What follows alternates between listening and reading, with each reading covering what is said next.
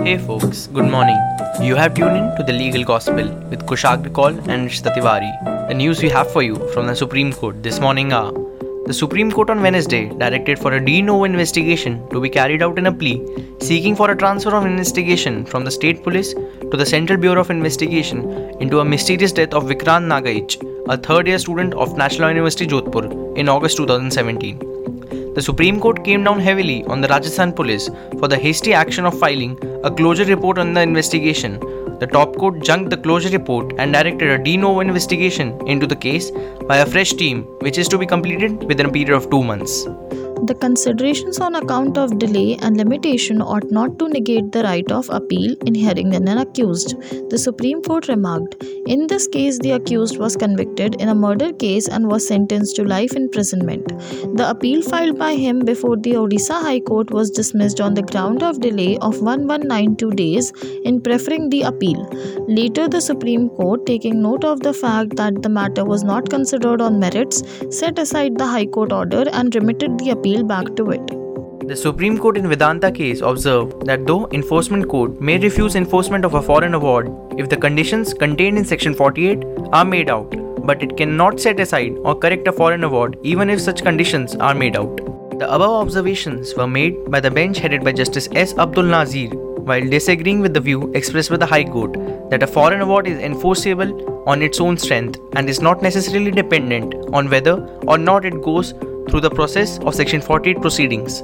The bench, also comprising of Justice Indu Malhotra and Justice Anuradha Bose, observed that it is only the stages of Section 47 and 48 are completed, the award becomes enforceable as a deemed decree as provided by Section 49. The Supreme Court has held that a period of limitation for filing a petition for enforcement of a foreign award under Section 47 and 49 of Arbitration and Conciliation Act would be governed by Article 137 of the Limitation Act 1963, which prescribes a period of 3 years from when the right to apply accrues. The bench, comprising of Justices S. Abdul Nazir, Indu Malhotra and Anirudh Bose, observed that a party may file an application under Section 5 for condonation of delay in filing the petition for enforcement of foreign award, as the bar contained therein, which excludes an application filed under any of the provisions of Order 21 of the Code of Civil Procedure, would not be applicable to substantive petition filed under Arbitration Act 1996. The Vice Chancellor of NLSIU Bangalore, Professor Dr. Sudhir Krishnaswamy, and the Registrar, Professor Sarasu E. Thomas, have filed a counter affidavit in the petition filed by former Vice Chancellor of NLSIU Bangalore, Professor Dr. Venkata Rao, and an agreed parent of a CLAT aspirant challenging the sudden withdrawal of NLSIU Bangalore from CLAT 2020 to hold a separate entrance test, namely NLAT 2020. NLSIU has stated that the decision to implement NLAT 2020 was entirely justified and that the decision was in the public interest and the interest of our students at large, because implementation of NLAT 2020 is the only way to avoid zero year, where students will lose the opportunity to join NLSIU in the current academic year. Over to Rishita for more legal updates from the High Court of Bombay.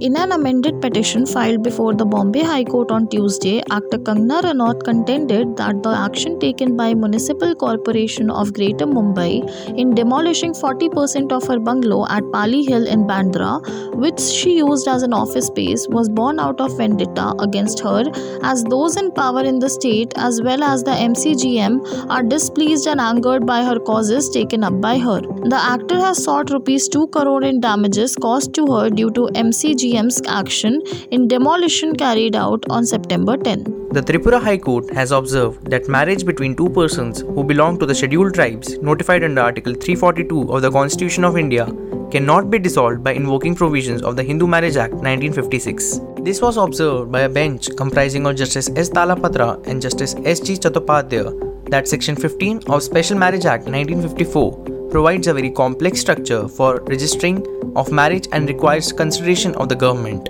A trial court in Kerala has restrained the print and electronic media from publishing any matter relating to the in-camera proceedings in trial of the nun rape case, in which Franco Mulakkal, a bishop of Roman Catholic Church, is the prime accused. The court has also barred the discussions about the evidence tendered by the witnesses without such previous permission.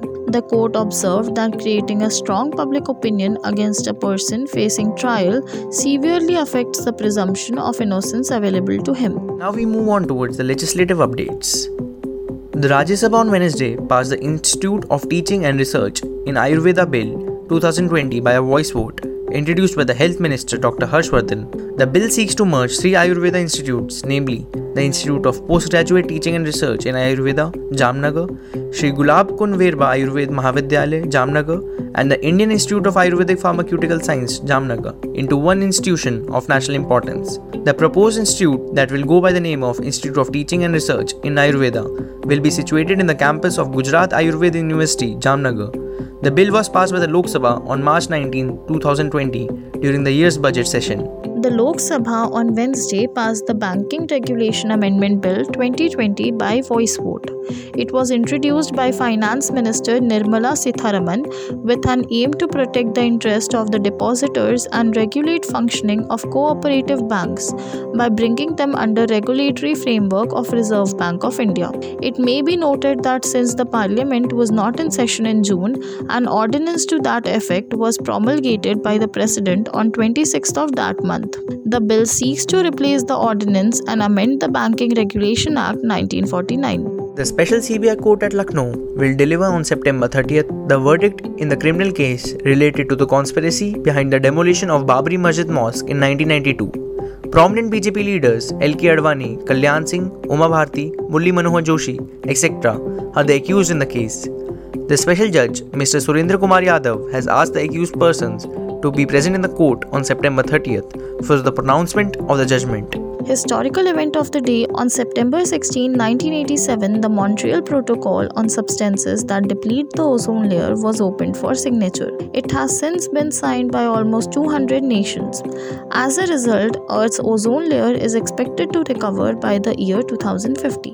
On September 16, 2000, in an important pronouncement, the Rajasthan High Court declares Jains as a religious minority community and allows teaching institutions set up by them to enjoy minority status under Article 29 and Article 30 of the Constitution. Thank you so much for listening. May you have a great day ahead.